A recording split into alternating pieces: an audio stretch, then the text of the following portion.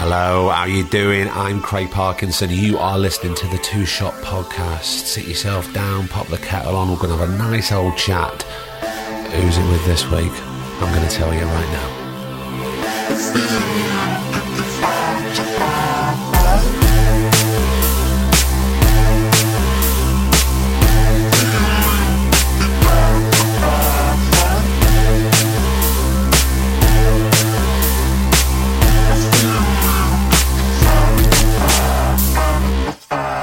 Here we are then. How the devil are you? I know you've been very excited. It's episode 10. We're very happy that we've got to episode 10. We're really happy with all our guests. We're extra happy that episode 10 this week is Mr. Joseph Gilgun. Stop your screaming, you lot. I know you're happy. Well, what can I say? The great thing is about Joe is he's very honest, as all our guests are on the Two Shot Podcast. They're all very honest. They're very relaxed. We've been trying to work out dates with Joe for a while. He agreed to come on a fair bit ago, and he doesn't really do lots of interviews. I'm just looking at producer Griff. He's nodding his head. He doesn't do a lot of interviews. So the fact that he agreed to come on with us to have a natter is what's made our day, and I know it's made a lot of your days too, so I really hope you enjoy it. One last thing to tell you, please stick around for the end of the podcast. I want to talk to you about our Patreon site. I've got a big shout out for a hell of a lot of people who have been very kind and donated. So I will see you after Mr. Joseph Gilgun. We did a podcast, Craig. I've heard it. Did you? Yeah. What did you think? I loved it. Did you? Yeah.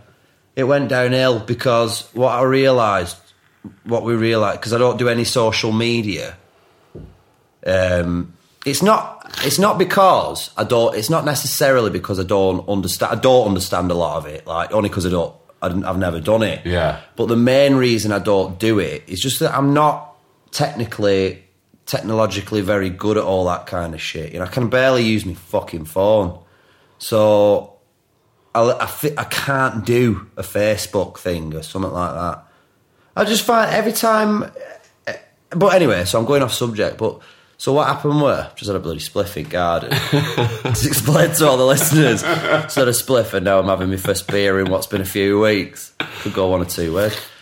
But, so we'd done this podcast and then showed it to my agent and everybody seemed to like it. It's just that some of the stuff could potentially career-ending, is what my agent said. Some of it. Some of it. Yeah. And you just can't... The thing is as well, is you can't, and this is why I'm bringing social media into it, is that with things like, with big jobs, with things like, with the way our work's going now, a lot of the actors obviously are involved in social media and it's got a big pull to the audience. A lot of people are checking that sort of stuff out. And I don't do that. I've sort of said no to all that. And it means that I don't have to do that. I can just concentrate on my acting, you know. So if I was to do like a podcast, it opens a bit of a floodgate, really, that you can't control. People are going to want to know why at the moment no one gives a shit that I'm not on Facebook, you know, no one cares that I'm not on Instagram and all that. Do you know, it does make me feel sad about it. I go on like people's Instagrams and stuff. You never see a shit life, do you? I've never looked at Instagram. Have you not? No, we're on Instagram for the podcast, but I leave all that to Tom. Griff. Yeah. And he sorts all that out. I don't, only because I've got it on my phone. I don't know how to do it. I generally don't know how to do it. No. I've just started to get used to Twitter just for this podcast. It just fucking gets me down. I look at it, I just like... Everyone's like living the most incredible life, you know, and they all look fucking fantastic on Everest with the bird and fucking Alan the Sherpa that took them all this, you know, they've been through this near-death experience. Or then the next picture they'll be on a fucking beach. It's just, I just think, Christ, all I've got is a push bike. You know what I mean? My fucking photo taken next to that. That's all I've got. Not even got a bird. Like girls, I've got nothing to offer a girl, really. If anyone's in the market for a man who hasn't showered for 4 days, the only reason I've had a shower is for you, really, and the listeners. I'm honoured. So Just imperial leather. In case no one knows who's talking, this week we've come to producer Griff's kitchen to sit down with a podcast first. Is a podcast first? I think. Yeah. It's Joseph Gilgun. Thanks for having me. You're more than welcome. It's nice, isn't it, in Griff's house? I love it. I said he lives the life, doesn't he, in here? He really has. He's been round mine, and I've been round his now, and I think he's doing all right. Nice high ceilings. He's our posh handsome mate, Griff. You want to see his body under that? Have you ever seen his body? He's ripped. He is fucking jacked, this man. I think You're not doing it anymore. Jay loves it. Look at him. Keep it going. Go on. Keep it going for Griff, please. Joe, how's tricks? I'm doing all right, man. I'm doing all right. Like peaks and troughs, you know what I mean? I'm not perfect or anything, but I seem to be doing all right at the moment. I got, like, every now and again, I do get a bit down in the dumps. Don't we all? But I seem to be clawing my way out of that. It happens when I finish jobs. Like, do you ever get that? Well, finish a job and just sometimes plunge. I feel if I finish a job, I go, I feel so relaxed, and then I get ill. Yeah. But sometimes I'm more on a little job. You are? I'm on it. Yeah. Well, I don't know what it is. It's like, it feels to me, it's like running into a brick wall. Suddenly everything just stops and it all goes really quiet. I don't quite know what to do with myself afterwards. And also, like, if I've been away, I forget how to be with my bloody mates a little bit. How do you cope with being away? Because it affects people. Yeah. I know some people that absolutely love it, and I love it for about a few days, and then I just want to go home. You get a bit lonely. Yeah. I don't know. I think I go through a lot of phases. I've been away for 6 months on the last job I did, and that was far away from home. That was abroad, and I do miss. I think. Do you know what, man? I'll be honest with you.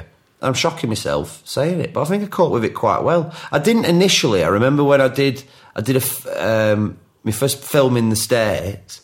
I did it for this big job, and I honestly, man, I was shitting myself. Like, I could barely cope on going through customs. I remember going through customs, just having like this out of body fucking panic attack experience. I didn't go to ground or anything. I rode it out. There were tons of people who were just fucking hard as nails for riding out these waves of anxiety and that.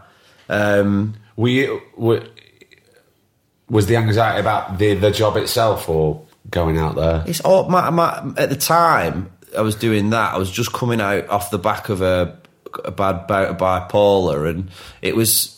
My anxiety was generalised. It was about all kinds of stupid shit. I mean, mainly what I've learnt is it starts somewhere, doesn't it? It has to start with a what if. Yeah. What if this fucking happens? And then before you know it, you're worrying about, if you've got bad anxiety, if you're crippled by it, you can be worrying about the next nuclear fucking war. Like, it somehow, just snowballs. you've just goes completely off track. Yeah. And it's just a nightmare to find your way back, the source of where that came from. Because that's the key, really, sometimes, is just getting to the bottom of what can I do anything about it now. At the time, it was for The Last Witch Hunter in America. And I remember my agents, who were amazing, they really understand all that. I think a lot of actors do suffer with it. And they were saying, look, do you think you can do it? I was like, I fucking have to do it. This is like any a dream job, like for any reason to go across the waters and film and that stuff. Because I never thought I'd ever get that opportunity, man. I thought that was reserved for the upper classes, like your posh actors, your Benedict Cumberbatches and them kind of gents, So I really didn't ever think there was any potential for me to go out there and do something like that. I remember my mate, one of my mates, Michael Soccer, he'd gone out there and done a bit of I don't know what it was he was doing. I'm sounding like a bit of a twat now 'cause I can't remember it. But he you know, I remember thinking, shit, man, he's gone and done it. Like, he's managed it. They've got like and he's from my kind of a background, you know. Yeah. He's a working class lad, and so I think seeing him do that made me think, well, it's fucking doable then. It's definitely doable. So when that opportunity came up, I was just like, if I don't do this, I'll regret it for the rest of my life. This is my in. Of course. That's the way I saw it in my head. This is my way in. So I just did it. I remember my agent saying, are you sure you feel like you can do this? I was like, I've got to. I said something really corny, and I remember exactly what I said, right? What did you say? I said, I want to take the bull by the horns. I want to pull it to the ground. I want to fuck it up its arse, I think is what I said. But it sounds really aggressive, the fuck it up its arse now. It does. Doesn't it? Yeah. It's uncomfortable. It jars with you a little bit. And I think I said it to my agent, Maddie, who's really lovely and small and southern. You know, she speaks like this all the time. Joe, do you feel like you can do it? She doesn't sound like that. Yeah. Joe, I do want to go back and talk about sort of ADHD and things like that later on. All right. But I just want to go back to your home life, kind of start at the beginning. So with your mum and you've got two sisters, haven't you? Yeah. And what do your parents do for a living? My dad isn't so good. My dad's like he used to be a builder. He worked at a Bax's foundry when I was little. In Chorley? In Wigan, it was, yeah. And was it in Wigan? I made that up. He doesn't know. Yeah, so he worked at a foundry. My mother was a stay-at-home mum, and eventually my dad, he got made redundant from the foundry, and he ended up doing lots of little jobs here and there. What did he was like a bloody window fitter for a while. But he was always, my dad, it's a shame, man, because my dad was always a brilliant carpenter, you know. Yeah. He did everything in our house. It's all fitted and all our walls are bent and warped. It's like this old knackered cottage, you know. But he doesn't, he's like, he drinks a bit now, Dad. So he's not, you know, he can't work. It's like, it's just not safe for him to work now. And he's getting old as well. Christ. Yeah. I'd be furious if it had said it. But he's a good dad, bless him. Tries. And what's the age difference between you and your sisters? Well, our Jenny's 2 years younger than me, and Rosie's 4, so... Right, so they're not massive amounts of difference between you. Or... No. And what do they do? They run a cafe in the middle of the woods, and I live in a derelict part of that, in a room, be at, like, around the back of it. Do you? Yeah. Yeah. That's my life now. Yeah, so they run this little cafe with my mum. It's nice, man. They've got a nice setup. I mean, I don't know whether they're making any fucking money on it. Like, I think they're losing it. Are they happy? Yeah, they seem to be. Yeah, they seem to be. They're amazing. The girls. Like they just fascinate me. Like they're younger than me, but I mean, mentally, they're way more mature than I could ever dream to be. Like they just really got their heads screwed on. They work their asses off. And my mum. She's the same. She works like fucking mad. They're amazing, all of them, really. So it's an age where I can appreciate what, you know, I can see. I've stopped being star in my own movie recently. Just realised they're amazing, that little bunch is. So what was school like for you? It wasn't good, really.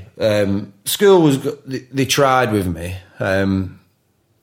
Primary school, I was. They told me I had dyslexia. I remember all the kids getting homework and not getting it. I know now at 30 that I wanted that fucking homework.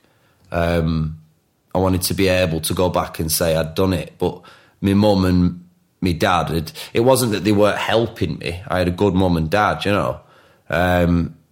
It's just that I couldn't get it. I couldn't grasp it. It was too far beyond my realm to affect at the time, you know.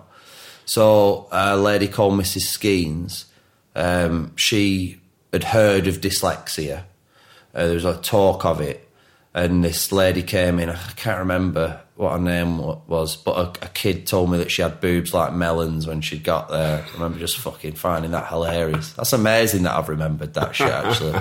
He was older than me. He was in the, like, you know, I never put two and two together that he was probably struggling as well. But anyway, so I got diagnosed with that at school, dyslexia. And did they sit down, did they explain to you what it was? Yeah, I remember my mum just telling me that I'm not thick. You're not thick. You're not as academic as the other children, and that's all right, you know. And it's not that I've not to try. She was a good mum. I did have it good. Like my teacher, Mrs. Skeens, was very understanding of it, and we worked really hard to sort of improve where I could. I remember every single day I had to do capital ABCs and lowercase ABCDs, and that really improved my spelling for a time. But I'd always write backwards and fuck things up, you know, that way. And did you feel a sense of relief in a way when you were diagnosed? Because obviously there was a lot of frustration there when you couldn't do the homework. So you knew that it was... Yeah, I was sick once. I remember doing this. We were all made to do a small essay. It was like an A4 piece of paper, and I remember this lady, Mrs. Jones, was over my shoulder, and I was going, I'm ill. I remember saying, I'm going to be sick. I don't think she believed me. I think it was just the stress of having to write all this stuff. So to be able to point at something and go, Christ, I think more for my mum and dad as well, who were worried that they had a complete simpleton on their hands here, you know? Yeah. Like, oh, it's dyslexia, thank Christ for that. Yeah. Maybe something can be done. But they were very understanding. It was frustrating, though. I remember I wanted to be like the other kids. I remember Ben Hewitt was a kid that stands out. He had this incredible handwriting and just grasped everything straight away. And I remember just thinking, how the fuck do you do that, man? Yeah. Like, how do you do that? I'm still like that. I'm still terrible. Like, we were laughing at one of my spellings today. I was showing my mate Tomo on this walk how I'd spelt scientists. And I mean, it's just like... it couldn't have been more wrong. He pissed himself. You know, you've got to be able to laugh. That's what I've learned. You just learn coping strategies and shit. Do you know what? I can barely read and write now. My spelling's so bad. Like, I'd need someone who knows me to be able to make sense of a lot of it. You know, like my mum or one of my close friends, as my sisters or something. And obviously we're jumping around now, but how do you deal with when you get scripts? Sometimes, you know, you'll get sent a script and they go, oh, they want you to see you tomorrow. And also you've got to learn it. You've got to be off book. Yeah, I just tell them they need to give me the time, otherwise it's just completely pointless. You know, I think if I can't give you it, if I can't be as good as I can possibly be for you, then don't see me. Like, it would make no sense to see me. And just be upfront and as honest as I can about it, you know. Yeah. And I've never had one director or one casting director say that that's... They've always been really understanding. You know, this is it's been the millennia. And since then, it's just people's understanding of it is... I remember when I went away, and I remember I got to an airport, and I said to this guy, I was like, mate, I can't read or write, and it gets really bad when I'm anxious. It just spirals out of control. And this guy went, well, you've got problems then, haven't you? I was like, what? That was the first time in a long, long time I'd got that kind of a reaction. Where was this? This was I was in America. It was one of my first times getting to an airport in the States. And was it when you had to fill the cards in or something? It was at I'll tell you where it was. It was at what's that fucking massive one? You've got to get on shuttles and that. You've got to get on a shuttle to go, you know, them kind of airports. You've got to get on a fucking... And I didn't know... It was like 3 or 4 letters and numbers all together, and I just couldn't make sense of it. And I ended up pulling it out, and I had to give him a fucking tip before he'd tell me, the bastard. You know, I had to pay him $10. I was like, I've only got $10. He went, well, you're going to have to give it me then, you know.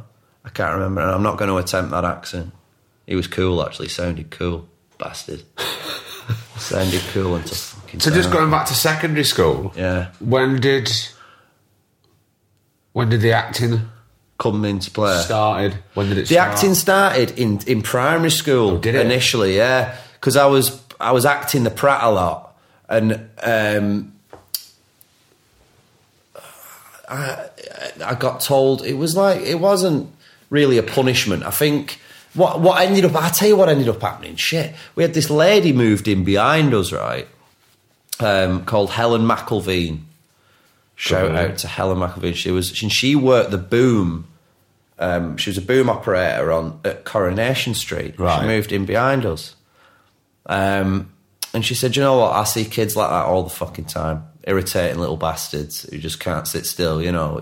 And they all come from this place in Oldham Theatre Workshop.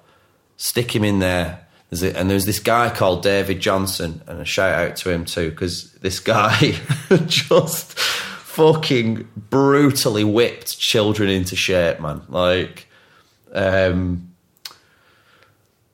so they took me to David. Oh man, I've got really fond memories of it. No, I'll not tell you. That's too weird.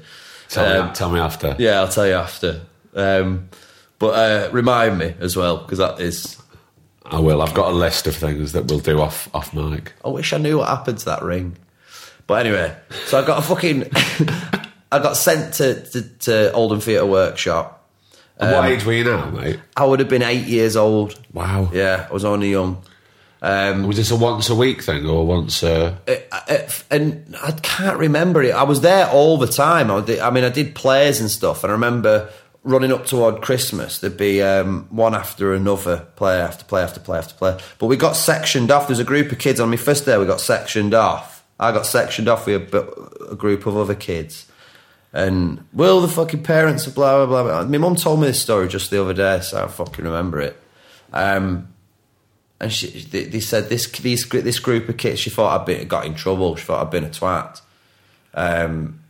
This group of kids we can do something with, and you have to pay us a bit of money, and we'll give you an agent. We'll give you an agent, which was lane management. Yeah.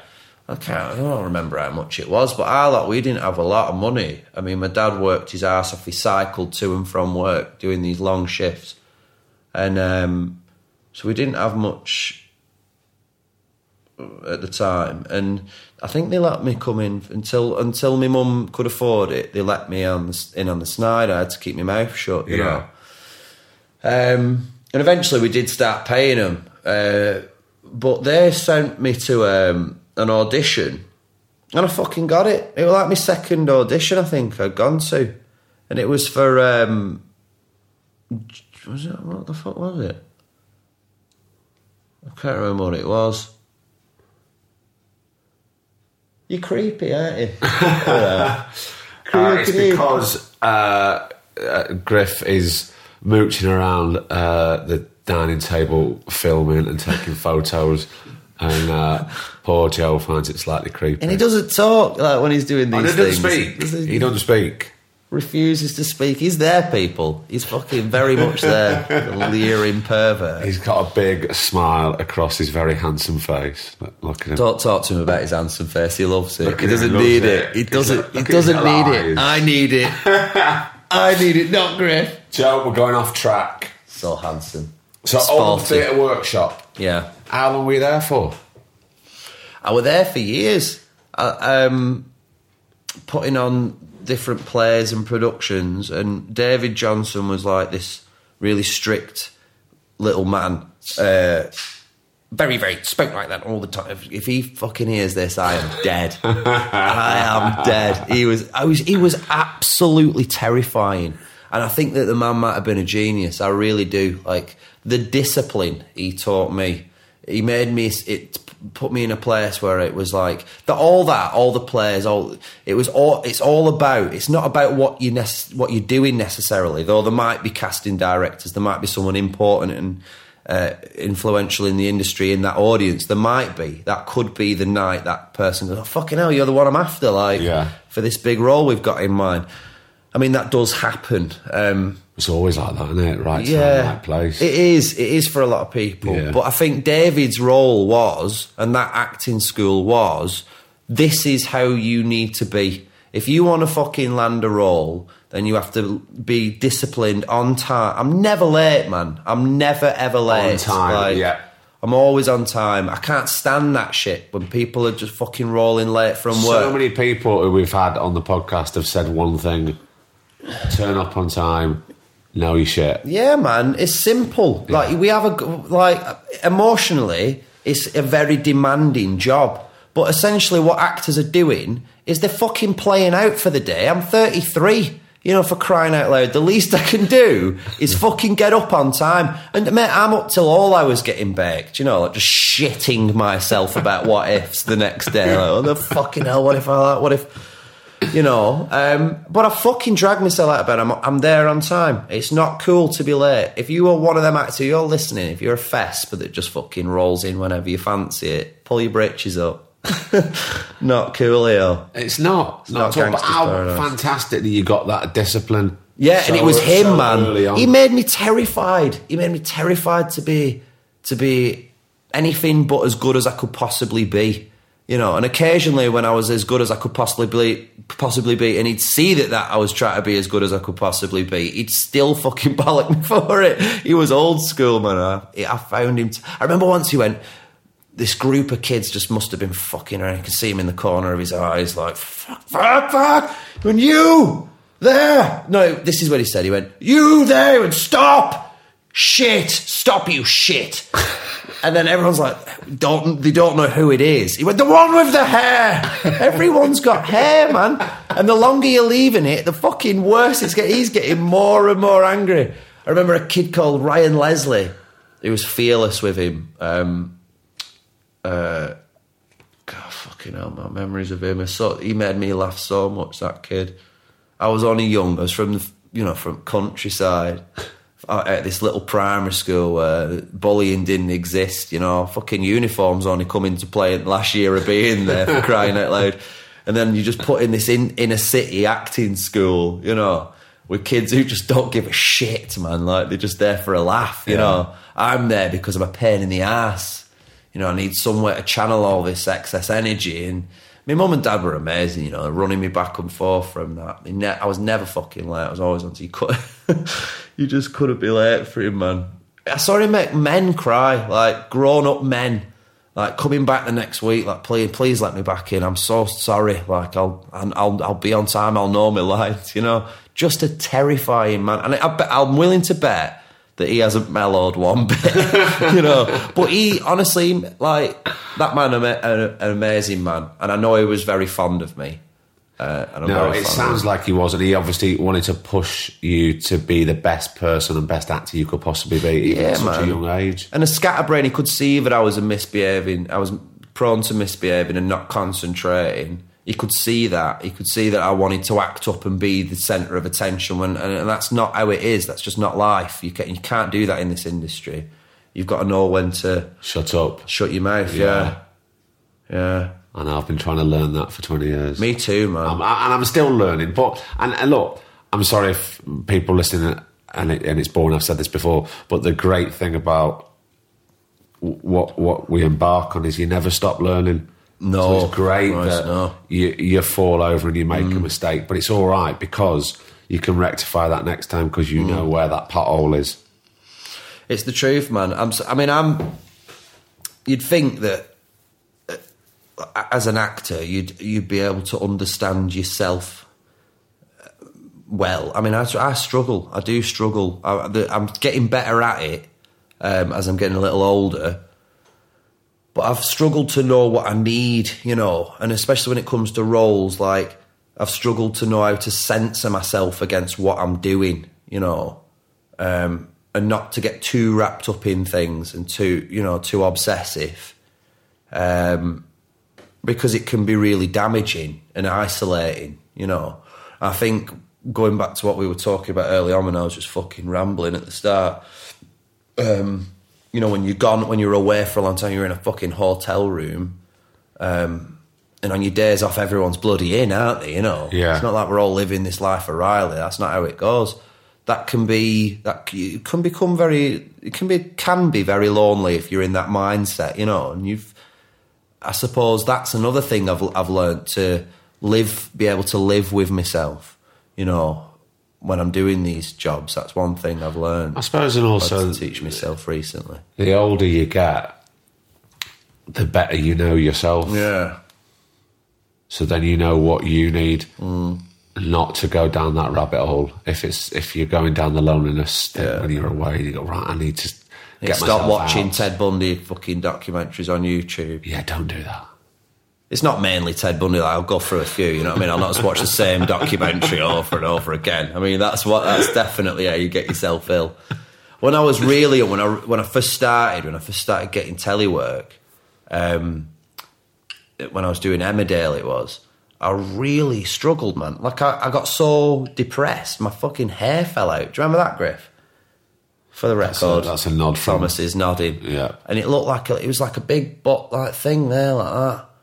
Like an old 50p sized patch of hair fell out of my head. Why was that? I was just so depressed. Because of what? Because considering I just didn't know how to cope, man. You were going home every day, weren't you? No, I was living up there. Yeah, I was up there and living on my Todd for the first time. How old are you now? I would have been young, man. I'd have been like 21 or something. 21, 22, something like that. You know, still I had a good hairline. I remember having a decent hairline, better than now. And but at the back, it started. My hair felt. I remember all my hair felt falling out. This lady went. This makeup artist. She went, "Have you always had a little bald spot there?" I went, "What are you talking about?" She went, "You've got this little patch." Anyway, so they had to fucking spray a little. I had to get makeup on it, you know. And do you think you were unhappy because you were worried, or well, it turned out that I suffer with bipolar, and we didn't know that. I was down as being a kid who was probably under a lot of pressure, but when was that diagnosed? That was diagnosed after I finished Pride. Right, so we're not long ago. Yeah. So I've been on all the wrong drugs. You know, I've always been on some sort of an antidepressant or a sedative or some shit to stop me going completely off the rails. But that's that being said, you know, recently I went to America, and in America they treat mental health differently. And I remember thinking, if I pay the money, I can get a second diagnosis. And they said it was like, this guy said, "Have you ever ran down the street naked?" I said, "No." He said, have you ever done stupid things that might hurt you or someone else? I said, well, not really. Like, not that nothing that's, I won't put it past me, like, but I don't remember that sort of a thing, you know. Basically, by the time we got to the end of this conversation, it went on and on and on, all these sort of questions. Euphoria, do you ever get euphoria to the point where, you know, you can't sleep for days? And, you know, it turned out I didn't have, you know, if I have bipolar, it's called something called fucking hell. I'd do well to remember this, really, wouldn't I? I've been brought in. It'd be good to finish the story. Yeah. It's not a deal breaker. We can always Google it. Tom, will you Google it? Something or other. Yeah, he's going to safari this situation right now. He's on it. Christ, I feel like Joe Rogan. He has a bloke that does all that, doesn't he? But you know what? He talks. He actually will say something. Why can't we get one of those blokes that does that? Chatty fella, nice chatty fella. It's only because we're a young little baby podcast. He's got on about episode 500. It's because a kid told him that once he sounded like Gary Barlow. See, this is the great thing about having a really good mate of Griff's on the podcast. We can get a lot of secret information. Oh, I can give you tons, yeah. I think that should just be a whole other podcast in itself, to be honest. Yeah, man, we can do that. We'll have another night. Get Griff. Bring him down. Bring him down like the rest of us. So while Griff's on the Google, I'm searching. Stop the press. Searching at the moment for cycler something or other. No, cycler, put mental Cycler health, depression. cycler, fucking question mark. That's what you want. Don't he sound like Gary people? He's so gonna edit that out. Don't edit it out. Tell them what happens when the year 10 girl at the school I was teaching at sounded like. Oh yeah, he told the child to fuck. So this girl, it sounded like, do you know what it sounded like? Just like Gary Barlow, you. He went, fuck off. I'm sorry. Oh. I'm so sorry. Told the child to fuck herself. How old was she? Year 10. Oh. 15. Do you remember when you screamed cunt in Grace's face and fell off that wall? You just, with your fist back behind you like Wolverine. Fuck! In her face like that, all her hair blowing behind her. She's called Grace. She's little and blonde. Awful. Have you found it? No, man. Pointless this. Come on. So we've gone off the rails. So I don't know what's wrong with me. Corrupted minors. So I've ended up taking, I'm on as lower meds as I've been on and at the moment, and I feel good, man. I've worked out the fucking key with my age. I've started way too late, but I've learned the key. One of the big things, if you're suffering with mental health, and it's so difficult, man, but you have to exercise. You just have to do it. If you can, you absolutely should be doing that. It's no good sitting on the couch every single day, which I've done for years, man. I've locked myself away, and when I'm not working, and seeing my mates and cut myself off, people that I work with fucking worrying about me, I'm not getting back in touch and all this kind of stuff. You know, and just not done a single thing about it. Just thought if I just sit here for long enough, it might just go away, all this. And it just doesn't work like that. You have to work hard for it sometimes. I mean, you know, I suddenly realised on a run once, like, I started running 5 years ago, which was fucking horrendous. I'm like the biggest pothead of all time. You know, my lungs and body did not want to be a runner. Like, for fucking years they didn't want to be. Like, why do you keep making us do this, man? We keep showing you every fucking run you do that will fuck you up. You know this is painful, and you're doing it again. Like, I just kept making myself do it. And I remember this on this run, looking down, and I think I had Nike shoes on. Could see the tick in front of me, tick, tick, tick, tick, tick. I started thinking about Nike, because you think about all sorts of stupid shit on runs. Like, I wonder what windowsills were made from. No, probably plastic, you know. And the "just do it" slogan means just get up and do it. Go and do it. I always thought it was like some extreme, like, just do it, man, you know, just fucking take the jump, be gnarly. But it's not that. It's just fucking... Suddenly occurred to me on the run. I don't know why I've told you that. But that is what it is. That Nike totally have it down, man. You've just got to fucking foot. It's just the hardest thing to do when you're in that place, you know, is get up and go for a fucking walk or a run. You know, especially when you're shitting yourself. I remember, like... I had a bit of a rough bout of anxiety on Pride. I couldn't have been on a better job to have been suffering like I did. I mean, that was as extreme as it's ever got. And how did it manifest itself? I honestly don't know. I'd finished the series of Misfits. That was it. It was over. And I jumped into Pride pretty much straight afterwards. And it'd been like...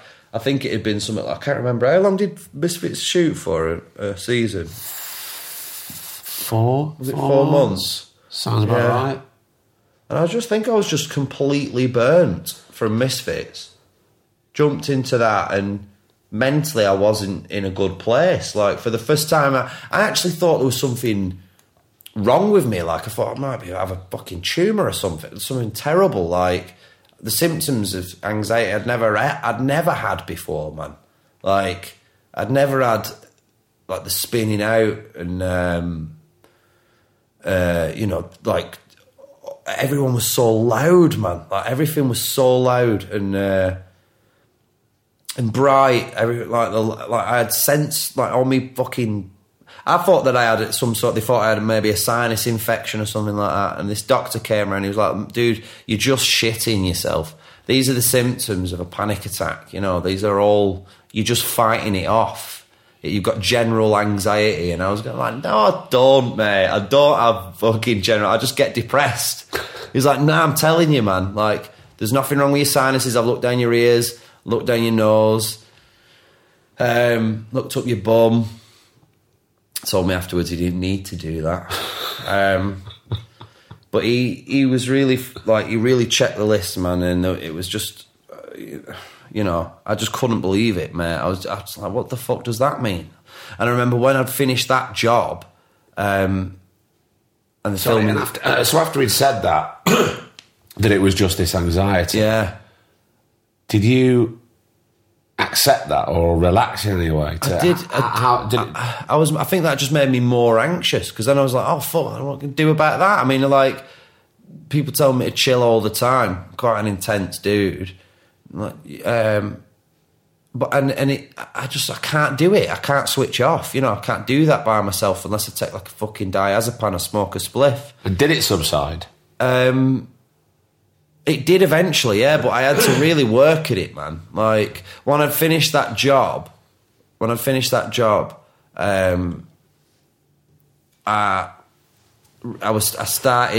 even go to the shop for fucking milk by the time I got home.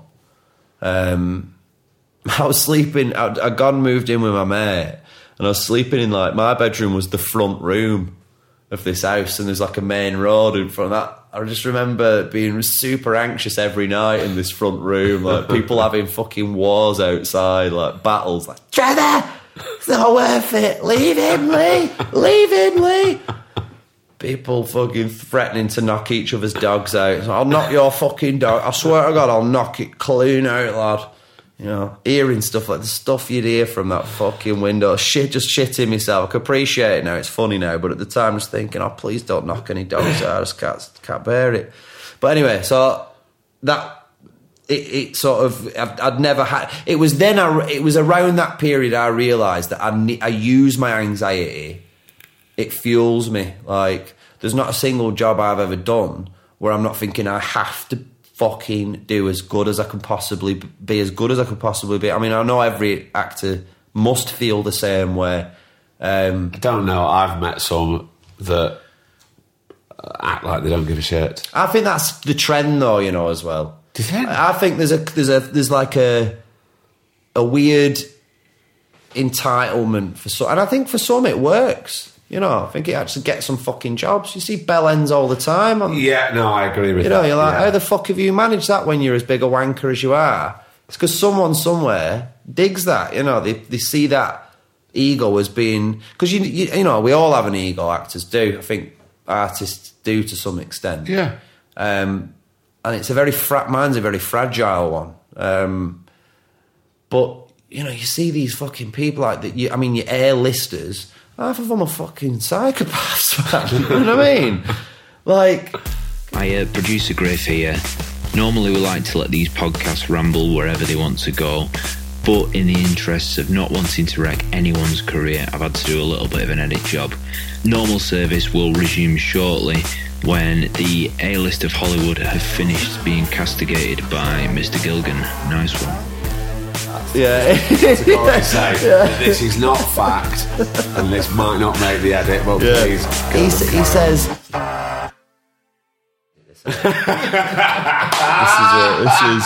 This is terribly career threatening. This is what we discussed. Yeah, man.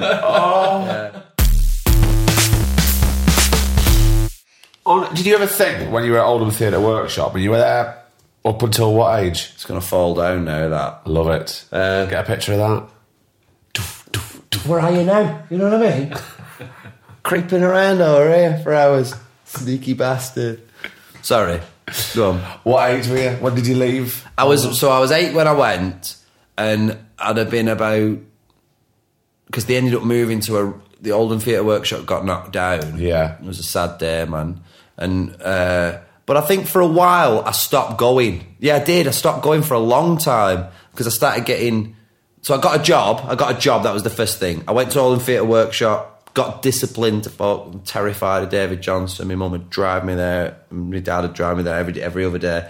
And then I got this agency with them. And the agency got me an audition, got the audition, and ended up doing 4 years on Coronation Street as a little lad. I played Jamie Armstrong. I used to look after Jack Duckworth's pigeons. I used to get a terribly hard time. By the time I got into secondary school, I think I was still doing it. I was. Was I still doing it? Yeah. I was still on, and I was developing in this, like... I didn't know it at the time. I was only young, but I was developing in a very adult environment for my age. And I think I was struggling a lot with secondary school, really. I didn't know, I'd come from this little primary school where there wasn't much bullying, didn't exist. And by the time I got to secondary school, there was a lot of that, there was a lot of like ribbing of each other. And that was a big fucking wake-up call, man, that like going to secondary school. I remember it being very jarring and getting tough quick to it, you know what I mean? Like, you've no option. Did you feel supported by the teachers at the secondary school? I did, yeah, some of them. I think to some degree I was like an annoying little shit, dude. Like, cocky little bastard. I was at that age. I don't know. I don't remember much. I remember a lot of frustration in secondary school, and I don't necessarily think it was the school's fault at all. Like, it was just my situation was very difficult socially, knowing how to deal with, knowing that I just constantly felt like I was on the defence with people. Yeah. And struggled to let people in, I guess, I was young on the fucking TV. I had not a lot of money, but I had a bit of money for my age. I remember having like new trainers and that. And that was a new thing. Like, our family couldn't pay for to afford the fucking drama classes, and I was able to get everyone a big shop. It's a big deal, man. So, and was the drama on the syllabus at the secondary school? Yeah, eventually, I think, I can't remember. I might be making this up, so don't put it past me. But I think you had to get to a certain year before you did drama. Right. Might be making that up though, dude. Do you remember anything about the classes? I do, yeah. I enjoyed it. But did you feel because you'd been doing a workshop for so long, you were way ahead, or you felt... Yeah, I did, I did. I did feel ahead. Not in a smug way, just because you've been doing that. Yeah, I just knew... I knew it wasn't... There was never like it was something that was familiar to me, you know what I mean? I just thought, this isn't a class where... It was a class where I could achieve, man, is what it fucking was, more than anything. Everything else, all the academic classes, English, maths and all them, I just couldn't grasp it. But drama, straight away, like that was something I knew I could do. Yeah. So I loved it. I loved the drama class. I found it easy, in a sense, just because...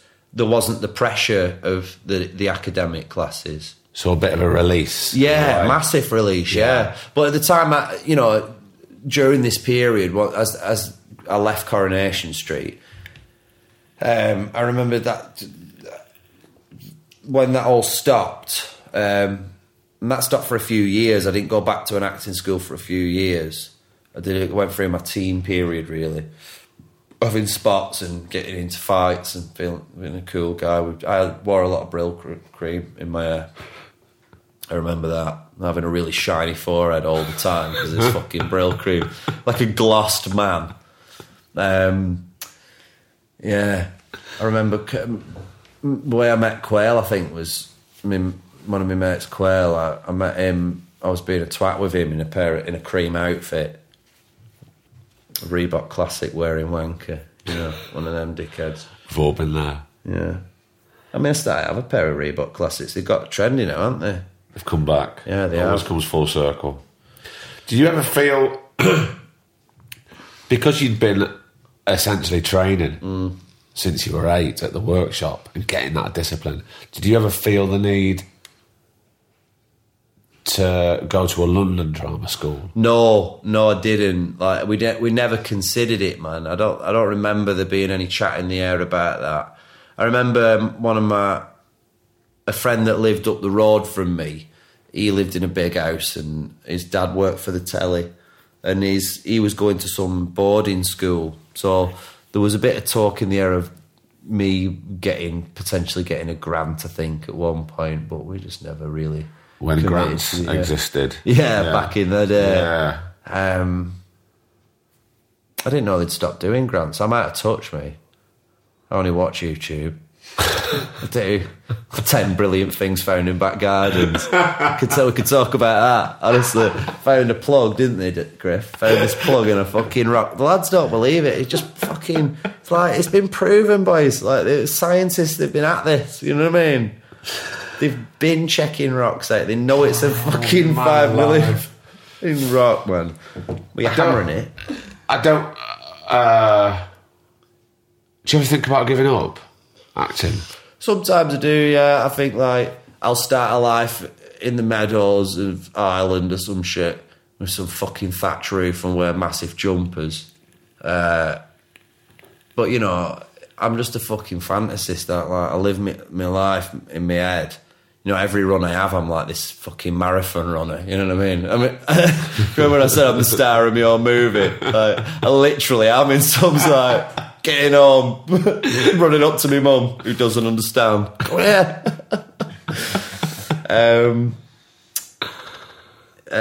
So it's just a myth for me because it's the only thing I'm fucking good at. Like, I'm saying that, and you know what? I watch myself this year on Preacher, and they tell me all the time people are lovely with me, mate. And I don't believe one of them. Like, I watch me work, and I'm just fucking despair of myself. Like, you fucking lazy tosser. Like, what was that bullshit? You know? Do you think you give yourself too much of our time? Well, yeah, I reckon I probably do. I mean, going off what people say to me, like, I need to leave myself alone, but there's not a single job I do where I'm not, like, very critical of myself. It's not to the point where I'll go, can I go again? Can I go again? I'm not one of those guys. Yeah. Like, if you're happy with it, then, you know, it's my job to be cool with that. I was taught that early on. And the thing is, as well, with actors, I think a lot of us don't, when the scene's going down, you win some and you lose some. Like, you might have been brilliant in that, you know, but we'll only ever watch ourselves. That's why most fucking directors don't want to play you what you've just done. They don't want to give you playback because you might only watch yourself instead of watching the fucking scene, you know. Which sort of turns into a vanity project. Exactly, yeah. So you have to let it go. Well, I don't watch. I love to, man. I stopped watching. I watch it and, like, if they'll let me, you know, if there's time. There's rarely time, you know. But if the opportunity arises, if they play it back on camera or whatever, I'm one of the ones at the fucking monitor, like, desperately trying. And I'm only watching myself, you know. I'm that twat, you know. I'm not like. But you're completely self-critical about what you do. Very, yeah. Like, there's certain scenes that you, every now and again, you just don't feel like you quite found it, you know. You might have understood what was going on, but you couldn't find that in you after that lasagna or whatever you've had. You've overwhelmed by a lasagna at lunch or whatever. That's ridiculous. I never bloody eat lunch. I'm too fucking busy shitting myself. I never eat it. I lose loads of weight on a job, man. Like, because I just can't get it down. You know, I'm fueling myself because if I don't, I'll die. Like, that's the only reason I'm eating, really. I said that to a therapist once. She went, "Do you feel like that often?" I thought, I do on jobs. I do. Like, I come home, I'm always starving when I get back, ill and hungry, like you say. Like, yeah. Did you ever feel disillusioned by the whole game, Joe? Because you've been doing it for so long now, and you've done, you know, loads of different stuff. And you, work-wise, you know, obviously brilliant training with the workshop that was drummed into you so much. Yeah.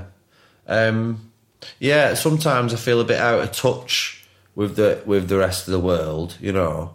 In what way? And I have a bit of an imposter syndrome thing with it, where I don't belong there, and feel like I should have this life as, I don't know. Like, do you not think we all feel like that, though? Because I know I do. I'm always scared of getting caught. Always scared of getting caught out. And you always think, right, well, that's it now, innit?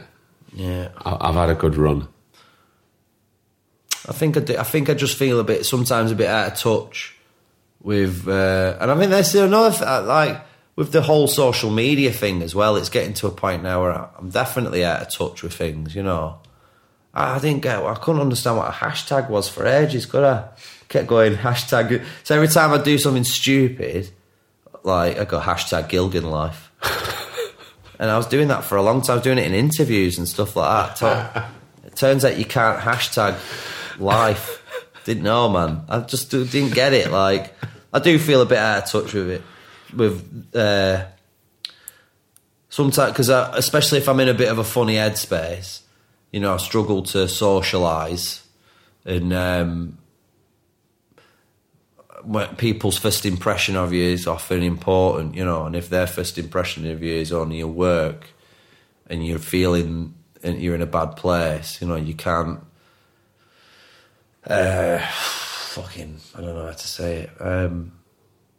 Yeah, I struggle sometimes, is the easiest way to put it. But I do adore my job, and I know I know how lucky I am to have it. I'm incredibly lucky to have it. Because I don't know what I'd do without it. Like, really, I don't. I can't do anything else. It's this or H&A Wines again. Did you ever want to do anything else? No, I didn't. I didn't want to. As a kid, I wanted to be a fucking fireman or some shit like that. Yeah. You don't ask a kid what he wants to be. I want to be an actor. Like, it's very rare. Or maybe they do now. I don't know. But I was never one of them. But I remember as soon as I went to, that was one thing I was good at. And I think the relief of me being good at something, they told me I was good. They told me a lot. You're brilliant at this, man. You're brilliant. And I believed them.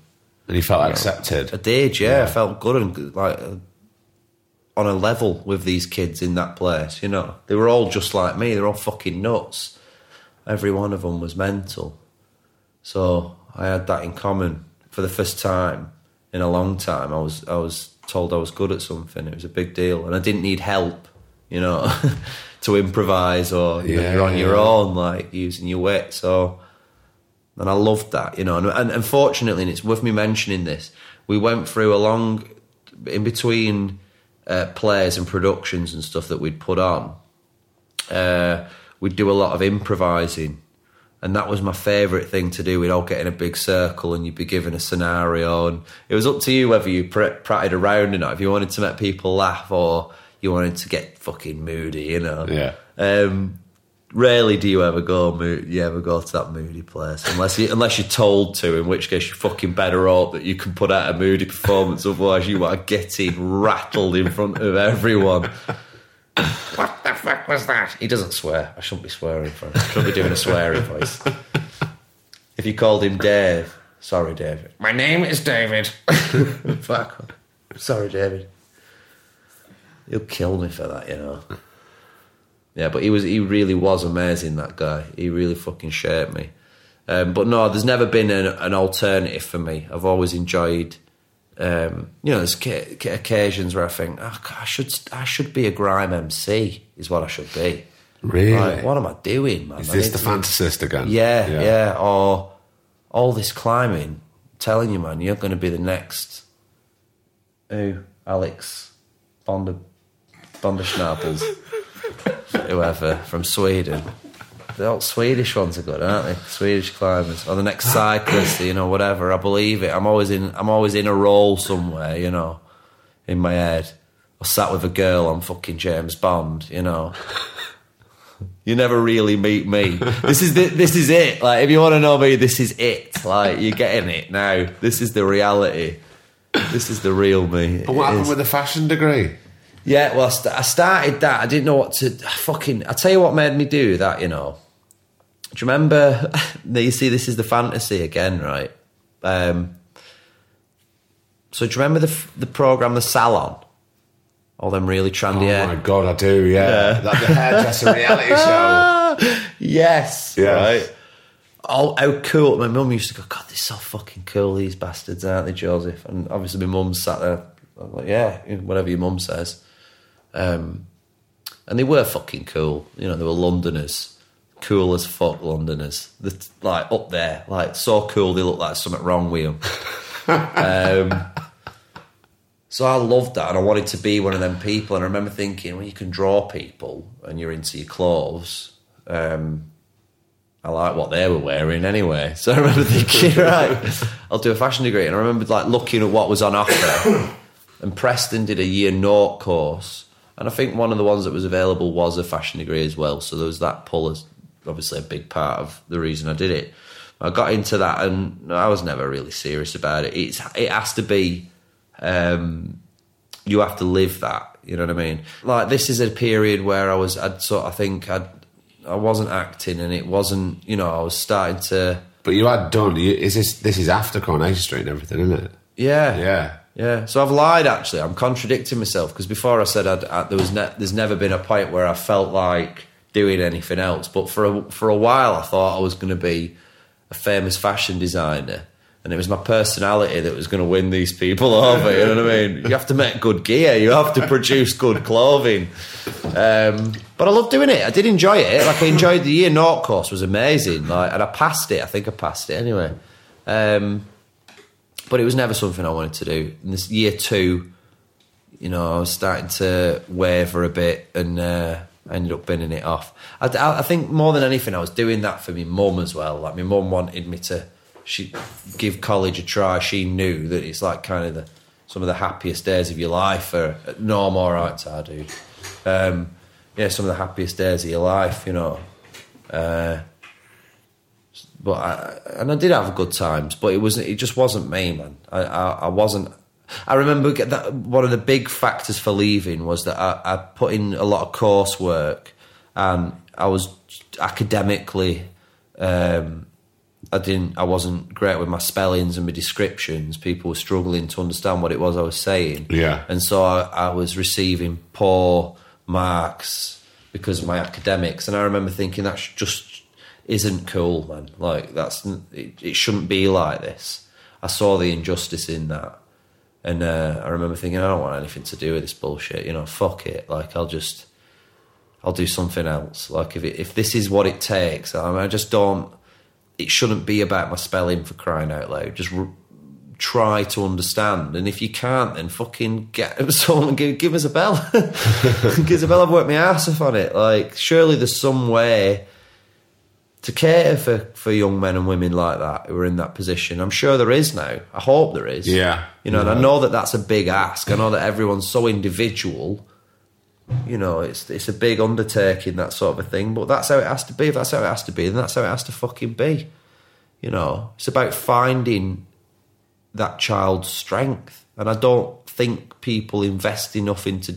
But they certainly didn't back then. I don't know, actually, that's not fair. They were trying to. But every young person's passion and creativity should be catered for and nurtured and looked after. You know, look at this. Griff's just come to the table with 2 beers. 2 craft beers. Are you content with the acting? Does it make you happy? Does it still give you the buzz? Yeah, it does. Some do. They really meet. I love the scenes, like anything with tears or fucking raw emotion where you can lose your fucking mind. Like, I love all that stuff, man. I mean, it drains the shit out of me. I think it probably beats me up a little bit and all, to be honest with you. But I do love letting it go, man. I try not to cry in my own time. Like, I don't know, it's some... You know, like, boxers won't have sex before a fight. Like, I won't cry before a roll. Like, I'll bottle it and bottle it and bottle it. And by the time I get to the point where they say action, I'm just so ready to fucking go, you know. Trouble is, I run out, man. I get a big cry out the way and it's gone. Yeah. So you better fucking get it, man. Yeah. You know what I mean? No, because some they can just turn it on. Some people can just turn it on. My wife's really good at just going to a dark place and Niagara Falls. I can't. I'm like, you have to save it all up and then we've got one in. Yeah. Let's get it done. Because I'm going to spend it all here. Yeah. You know. I suppose that day hopefully will never come where you're not anxious when you're on set, because maybe then That's the passion gone. I think throw the towel in when you get to that point where you've not got the shakes and you're not like, there's got, I really do use it, is what I've learned. Like, there's never been a role I've done where I've not, in my head, I'm just in this mixture of despair and knowing that occasionally I've done a good job, The roles I watch where I think, fucking hell, I've done a good job there are the ones where people just let me be a little bit, and you're tied to a script and there's a very stylised way of shooting. You can often be quite stifled. I feel quite stifled by that. Do you feel restrained by that? Yeah, I do. And that can, I feel like I don't know whether the audience do, I'm sure. I mean, I've been very lucky. People are always quite nice about my performances and whatnot. Touch wood, fucking hell. Can't be doing with that, you know what I mean? got enough on. Yeah, people have always been really good about them, but there are moments I watch myself and I just think, fuck, man, you just need to. You could have done anything other than what you've just done with that there, you fucking lazy twat, And in the moment, I'm not being lazy. Like, my head's working overdrive, trying to figure out a way to do it, and not fuck it up and let people down. That's the big worry. Do you ever think? Because sometimes because you said before, if the director goes, say, Joe, do you want another one? And you probably say something. If you're happy, let's move on. Yeah. And so you're putting that trust in that director there, aren't you? Yeah. Do you ever think, by maybe not watching, like say not watching playback during a shoot? I watch it because sometimes when I watch it, I can watch.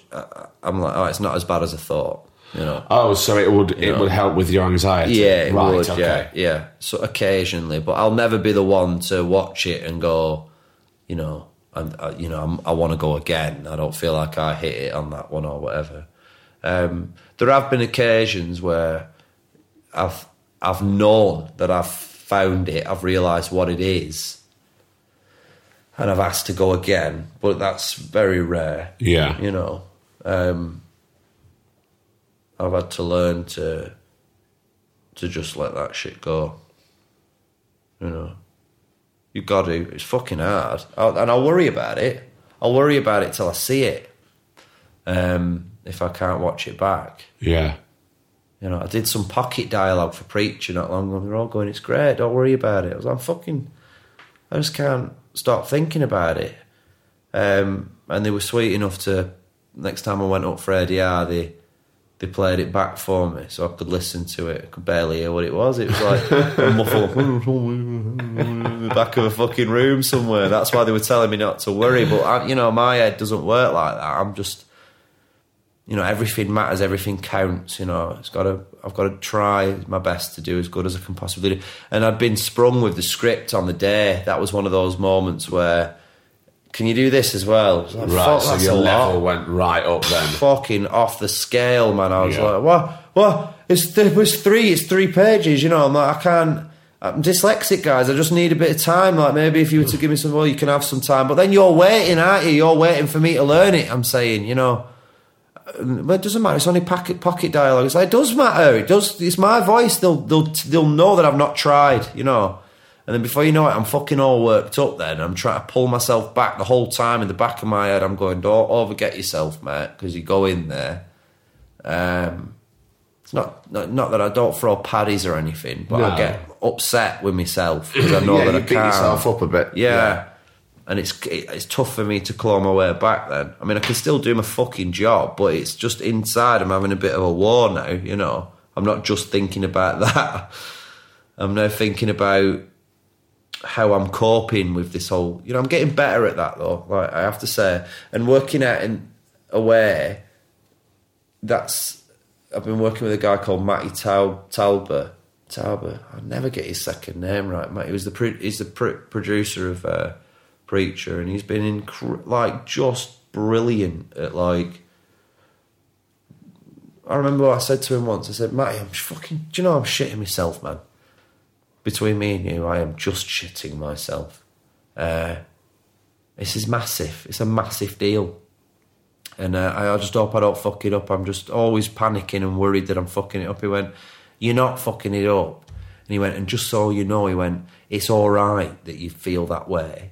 He went, it doesn't make any difference to us. Like, we don't mind. We still like you. It makes no difference at all to us that you feel that way. But dude, what a fucking... It was just the best thing anyone could have said. Like, you know... I was just so sure that everyone could... My thing is I fucking try and I hide it well, you know. I hide it well, and people think I'm super fucking confident. But I'm just trying to shit you up. I'm just trying to scare you so you don't get me, you know what I mean? Like, I'm socially in control, motherfucker. Check out this for wit. You know, big dick on a wall. Hey, what am I like? What am I fucking like? Don't ever try it on. Don't ever try it on. But inside, you know, there's a part of me just thinking, shit, how am I going to handle this one, you know? Yeah. You know, I'm sure that's true of a lot of people. I think it is. We all love the mountains to climb. Every job's a new Everest. Yeah. But honestly, and I really mean it, I love your ethics. I love that you care so much. I wish you didn't beat yourself up as you do, but you know what? Me too, man. I think... people should care a little bit more about what they do. If you've come from that affluent background where, you know, and you are in a position where you don't give a shit, just have a think on people who haven't, you know, who this is all I can do, man. This is all I can do. I don't know what else I'll do with my life, you know. I'm like, fuck me. I can't. There's nothing else I can do. I have to do this, you know. There is no other option for me. So if you're not sat there thinking how fucking lucky you are, then you are genuinely just a cunt. Like, you're just a wanker. Like, knock it on the head. Do something else if you can, you know. Leave it to poor bastards like me who, like, literally can. There's no one else they fucking can do, you know. Joe, I'm going to leave it there. Thanks for having me, man. Thanks so much for coming on. I love spending time with you. It's brilliant. Me, you. It's good to see you again, man. Right, should we eat some chilli? Yeah, let's eat chilli. Better be good, Griff, I'm telling you now, man.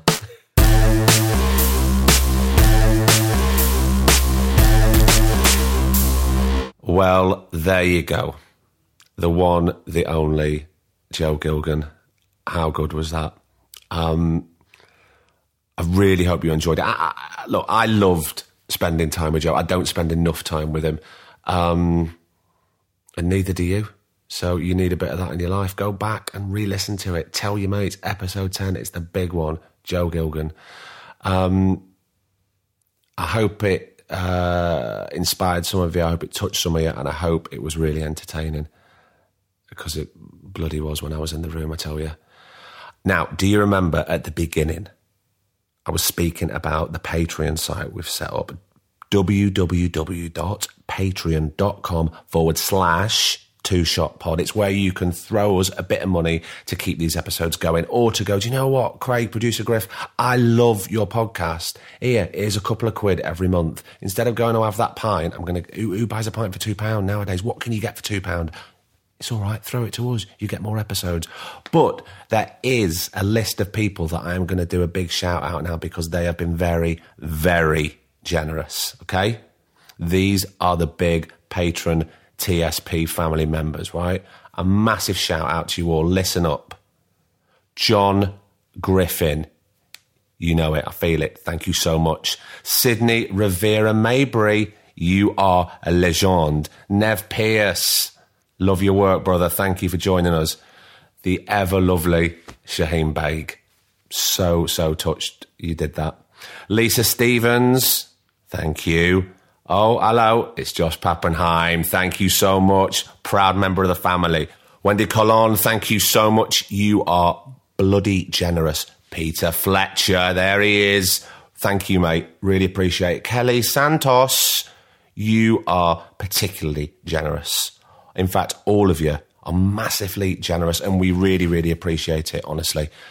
We'll keep the podcast coming for you and everybody else that's listening, but especially to you lot. Want to join him? Go on the patreon.com/2shotpod website. take a look, have a look at the video, read what we've put out. And I've been Craig Parkinson. He's been producer Griff. This has been the Two Shot Podcast, and we shall see you next week. The Two Shot Podcast is presented by me, Craig Parkinson, recorded and produced by Thomas Griffin for Splicing Block. Our music, our brilliant music, is courtesy of Then Thickens. Cheers.